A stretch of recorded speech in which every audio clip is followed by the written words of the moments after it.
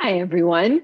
Today is June 1st, 2022, and today's theme is, are we already in a recession? Now, you've heard a lot of pundits saying, oh, we might not hit a recession this year. So there is a bit of rhetoric to the question, but the truth is stocks drop dramatically before the recession is ever announced.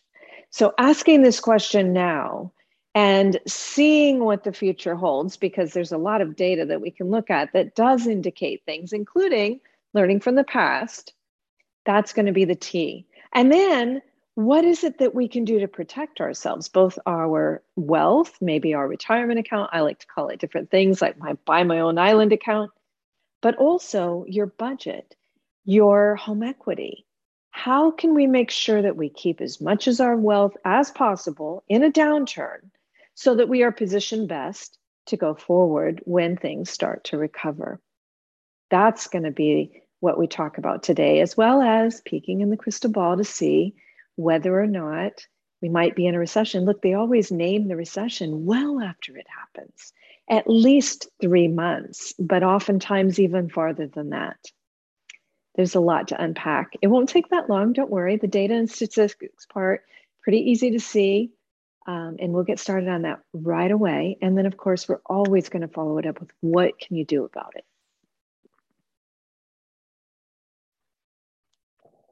Sorry about that. Hi, everyone. So again, this is a little bit of a rhetorical question because the answer is we're not technically yet in a recession. You have to have 2 quarters of contraction. We already know that the first quarter did contract. So if the second quarter, which actually ends at the end of this month, is a contraction, then we are technically in a recession. And I think that some of the things that you're going to discover over the next, few minutes are going to be even more important than the question that brought you in to this webinar. So let's jump right into some of the things that I think are really important for you to be aware of right now. And one more thing, I'm going to go ahead and get this bigger. You will not hear whether or not we're in a recession for at least 1 month after that. So we won't get the second quarter data until July 28th at 8:30 in the morning from bea.gov. So that's why it's important to ask these questions before they happen, because if you wait for the headlines, it's always too late to protect yourself. And those of you that have attended my retreats over the years, you know that protecting yourself is really easy. And what's super important is that regular rebalancing. There's a lot of people who haven't attended the retreat and they do not understand. They're maybe having blind faith that somebody else is doing it for them. And they might be way too much at risk. And even what they think is safe might be losing money. I don't think your safe side should lose money, but that's me. So let's jump into the question of the day. Are we in a recession? Okay, so again, we'll know officially July 28th. There's a lot of indicators that could say that we could have weakness. And part of it is that we already saw the weakness in the first quarter, but also we have a good comp to compare it to in the second quarter of last year. That's what ends up happening is you're kind of comparing it year over year. And so that does make it a bit difficult. We've heard Apple warning, we've heard Target, we've heard Walmart warning a little bit about it. And also, when we got the last numbers, what we discovered was that consumers had been spending, but they were spending on one-off items. And the basic needs stuff had actually gone down. And that's basically what Walmart and Target said. Hey, we ordered too much stuff and we've got too much stuff that people are not buying yet. That's not a good sign that the second quarter is growing. So that's something to keep in mind, because remember, 2 quarters in a row of contraction equals recession. We already had the first quarter. Second quarter could be now ending end of June, but you don't hear about it until July 28th. So there are other things that you want to know about as well. So let me take you through the PowerPoint a little bit. So again, we had our first quarter of contraction in the first quarter of 2022. It was down I believe 1.5%. They just revised it. Again, we'll get another revision at the end of June. It'll be the third revision of the first quarter, and then we get the second quarter advance on July 28th. So here you can see that it decreased, or it contracted at a rate of 1.5% annualized. Okay, so that's our first one that we have to be concerned with. But it's not all. So again, the second quarter will be released at July 28th at 8:30 a.m. Eastern Time. It's available at bea.gov. Now, this is what I think is really important, is that stocks drop before the recession is announced. We've already started to see that. But it could be that, it could be a while before the recession is announced, because even though we had this first quarter contraction, if we get even a 0.5%, then they will say, oh, we're technically not in a recession. So it's important for you to understand what some of the other financial indicators that indicate economic weakness, indicate that stocks may go down, because that usually happens first. I mean, I should say in the 21st century, it always happens first. And it can happen for a year first. So we're going to look at some examples of that as well, where stocks are absolutely getting annihilated and we technically are not yet in a recession.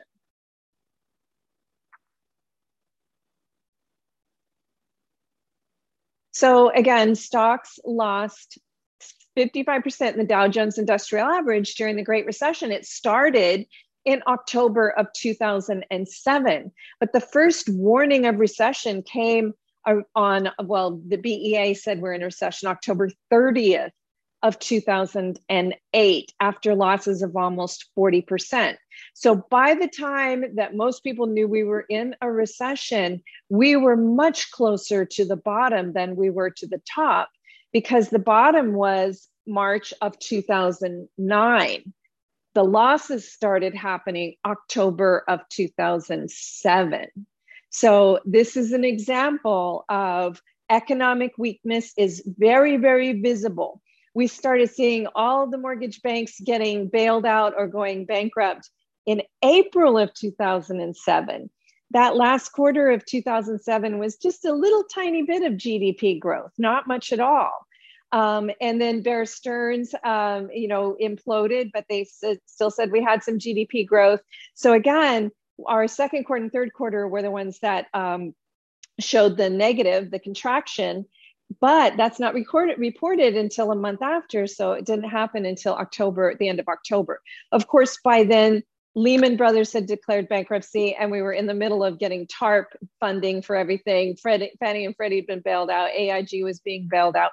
So all these other things were happening. And if you weren't noticing that and you were just waiting for the headline that we're in a recession, which honestly and sadly a lot of people were, then you were in trouble. And again, most people were tempted to sell at the time that we got the notice that we were in a recession, right around September, October of 2008. And we were very close to the bottom then. The bottom was in March of 2009. So let's see what happened in the recession before that. And again, 21st century recessions are very different than last century recessions. They look and they act, they plunge a lot further, and they usually take a lot more longer to recover. So I want to remind you that, going on that kind of wild ride where you have to use the bull market to hope and pray that you crawl back to even, that's not a financial plan. That's just riding a Wall Street roller coaster. And it's a real important lesson to learn from .com, because the NASDAQ took 15 years to come back to even. 15 years. So here's what happened in the recession before the Great Recession, the .com recession. Stocks started sliding in March of 2000. The first warning of the recession came, and honestly, it was 9/11 and then after, right? But that was after the NASDAQ had already seen losses of 64%. And all of 2000, there was nobody saying we were in a recession. They were saying, however, that stocks were overpriced, that they were in a bubble. Now, here's another thing that I want you to be aware of. So this chart shows where we are today in terms of stock versus GDP. This is Warren Buffett's favorite valuation tool. And here's where it was in 2000 when everybody said that .com stocks were in a bubble. As you can see now, even with the pullback, stocks are very bubblicious, very expensive. And this is another thing that's important to note because it makes this time around act more potentially like .com did, because it starts with an overheated market before the downturn actually starts. So this is important to realize because that means that the bottom could take longer to hit and it could be much deeper. So again, the NASDAQ dropped 78% in the .com recession, took 15 years to come back to even. That means your $1 million drops to $220,000. So this is really important to know. What do you do in a downturn to protect your wealth, to protect your budget? That also ruins your credit score. It makes it difficult if you need to borrow money to fix something. If you own a home and all of a sudden you have to fix the plumbing or the roof or something like this, you may not be able to because you don't have any more money left in your retirement account to borrow from, and your credit score is pretty lousy, so you may not be able to get that HELOC that you're counting on.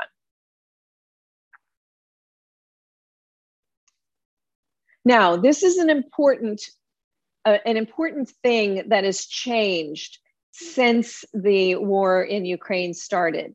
So let me give you the definition. A soft landing means that we get to raise interest rates, which we have to do to fight inflation, but we don't have a recession. So that's what's called a soft landing. Now, in this interview with Kai Ryssdal, which was just a couple weeks ago, Jerome Powell changed the definition of soft landing. And here's what he said. He said, a soft landing is really just getting to back to 2% inflation while keeping the labor market strong. The process will include some pain. Now, a soft landing is not supposed to be painful. That's why they call it a soft landing. A hard landing is painful. A recession is painful. So he's kind of talking double speak here. And what he's trying to do is to be truthful and transparent while also being somewhat optimistic. Now, you're hearing other people that are even different. Like a lot of the federal the governors are saying, oh, I think we can do this without a recession. We're going to be able to combat inflation and raise interest rates, and we're going to be able to do it without a recession. And Goldman Sachs just came out and said, oh, I don't think we have to have a recession. But that's what is going to happen. Everybody's going to say it doesn't have to be a recession until it is. And then, as I said, if you wait for that headline, it's always going to be too late.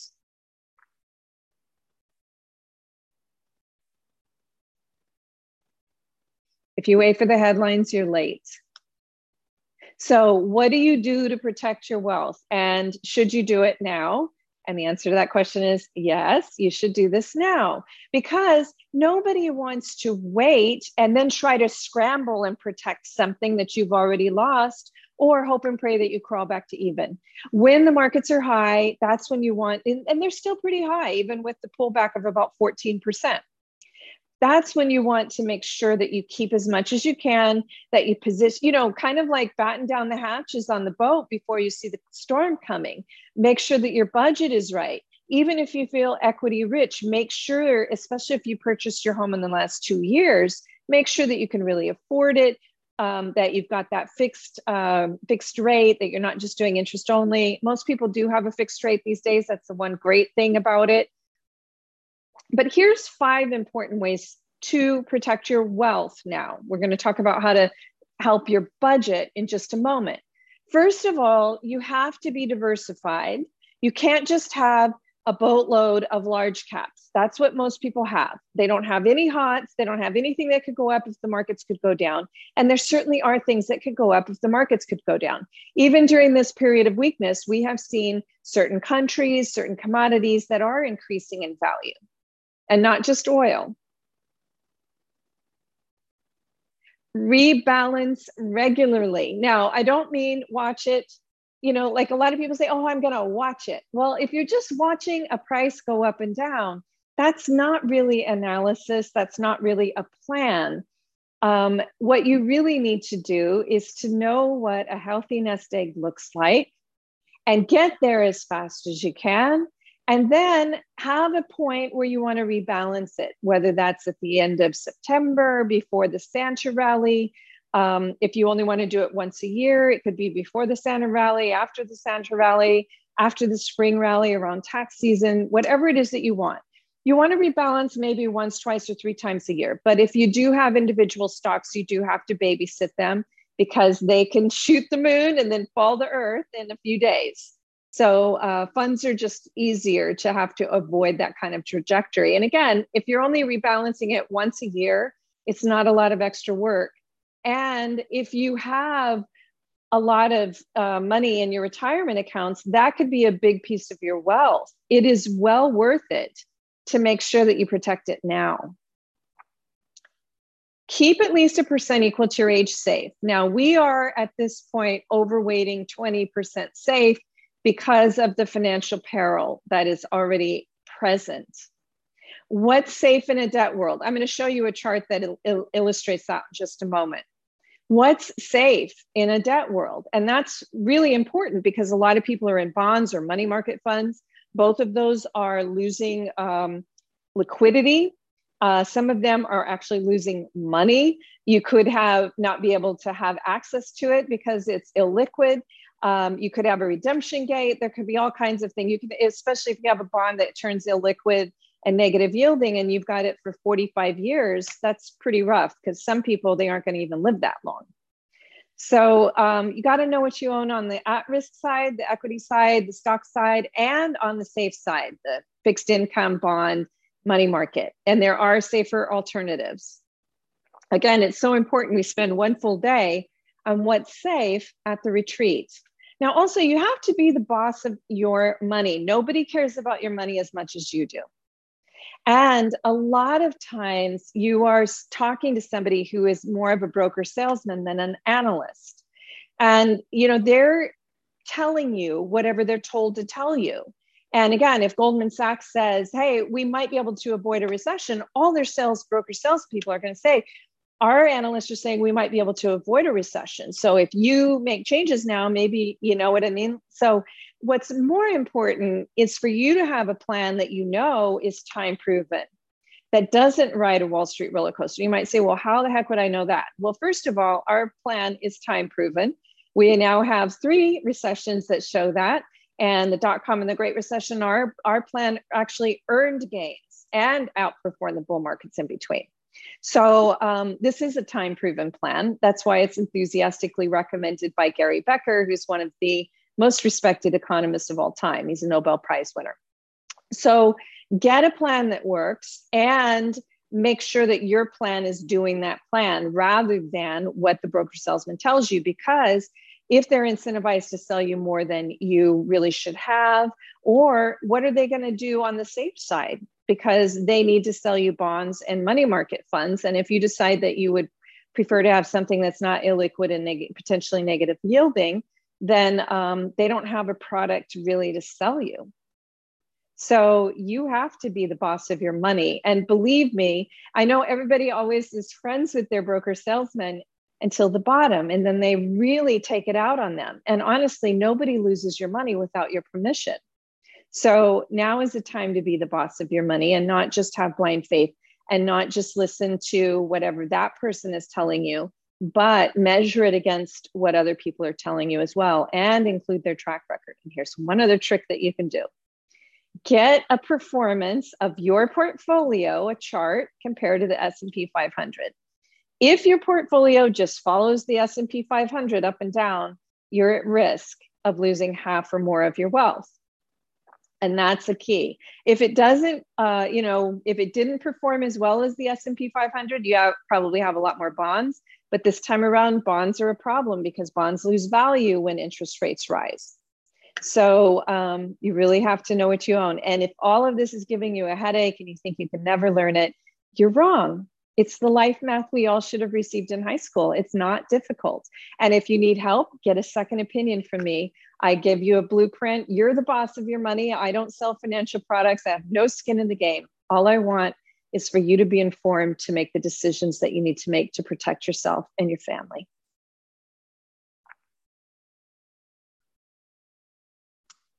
On the budgeting side, better big ticket choices equals buku savings.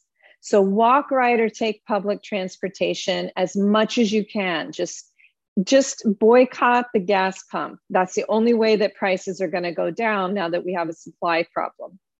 Work from home if you can, and as much as you can. Switch to LED lighting, insulate your home, put a timer on your water heater. A lot of people think, oh, it sounds like so much work. A timer on your water heater is a handyman and maybe $75 widget. You know, switching LED lighting can save you 90% of your lighting bill, their lighting costs. A lot of people are just thinking about the cost of the bulb, and they're not considering that a 15-watt LED gives you 100 watts of light at 85% reduction in the amount of electricity required to power it. So again, getting these smarter choices is really going to be a game changer for you. Some of the, and insulating your home, you could save 90% on your heating costs. So you really want to get smart. So, because look, utilities are going up as well. If you're feeling equity rich, please read there's an entire section on real estate in the ABCs of Money. Lots of case studies over the years that you can check out and be inspired by. But the most important thing is to not think that prices just go up forever. They rarely do. Second thing is, make sure you can afford your home and that you're not overreaching. About 50% of the budget for people between the ages of 25 and 40 is being spent on housing. It's a little less for homeowners, but they are at risk if the prices fall and they have this mortgage that's above what the value of their home. Their credit score plunges. There's all kinds of problems that can occur in that scenario. So you want to make sure that you really are equity rich and that you can survive if prices go down.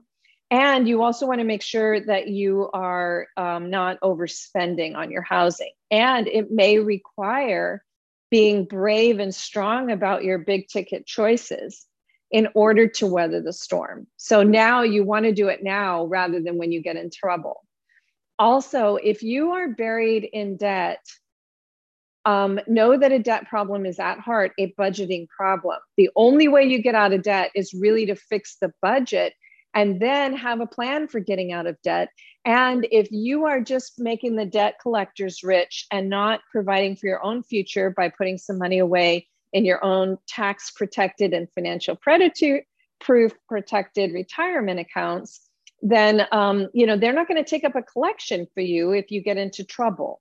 So it's really important for you to understand that paying debt down is part of your budget. Contributing to your own wealth and money while you sleep and your own future is part of your budget too. And it shouldn't be, I'll start paying myself once I pay down debt. It's not that simple. So there is an entire section on debt in the ABCs of Money. If you or anyone you know has that issue, you got to read it now. Now, this is that chart I was telling you about. This is for a 30-year-old, overweighting 20% safe. If you're 50, you would be overweighting 20% safe and pretending you're 70 and only having 30% at risk. What does that do? Okay, so if the markets go down by half and you only have 30% at risk, you lose 15%, right? Now you might say, oh yeah, but if they go up, then I don't make as much. Actually, with our HOTS, sometimes you do. So we've had HOTS that have done extremely well in that scenario, and they more than make up for the fact that you don't have as much at risk. So again, let's take a quick look at these slices. You have 4 different HOTS here that you could be using. And by the way, whether it's cryptocurrency or whatever HOT you think it might be out there, we've seen a lot of them. We've seen the NASDAQ, we've seen technology. biotechnology, our company of the year, doubled and then drew back. Actually, it tripled and then pulled itself back. So that's where the rebalancing helps you, because if your one slice becomes 4 slices or 3 slices, it's telling you sell high. If your one slice becomes a sliver, it's telling you buy a little more low. So the system itself puts you on what we call the right side of the trade, and it takes the emotions out of it. If you're just working off the brokerage statements and watching numbers go up and down, or how much you lost or how much you made, then your emotions are on the wrong side of the trade, because if you've lost, you don't want to sell because you say, oh, I'm selling at a loss. And when it's high, you don't want to sell because you say, the party's still going to go on. So having a system that prompts you to do what you should do and reminds you to do it regularly is really a winning game plan. Now, again, we do have private coaching, and I do offer an unbiased second opinion.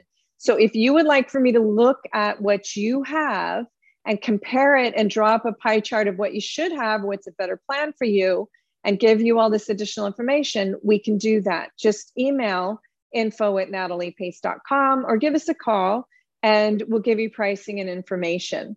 Also, just as a reminder, our June retreat is next weekend. It's 3 days. First day, nest egg strategies. So you're going to learn how to do that nest egg and to properly diversify. Second day, what's hot and how to avoid the bailouts, because there really are some. And third day, all day long, what is safe? So a lot of people, even if they've taken the retreat before, they come back to get updated because it's a very different scenario to this year. Last year was a great bull market. We haven't seen 5.7% GDP in a long time, like since the 80s. And this year, definitely saw our first contraction. We could see a recession. Goldman Sachs was the one that said there's 35% chance of a recession in the next 48 months. Of course, nobody says exactly when it's going to happen until the month after we already know it happened. And that's part of the reason why stocks drop, because the smart money knows it's happened already.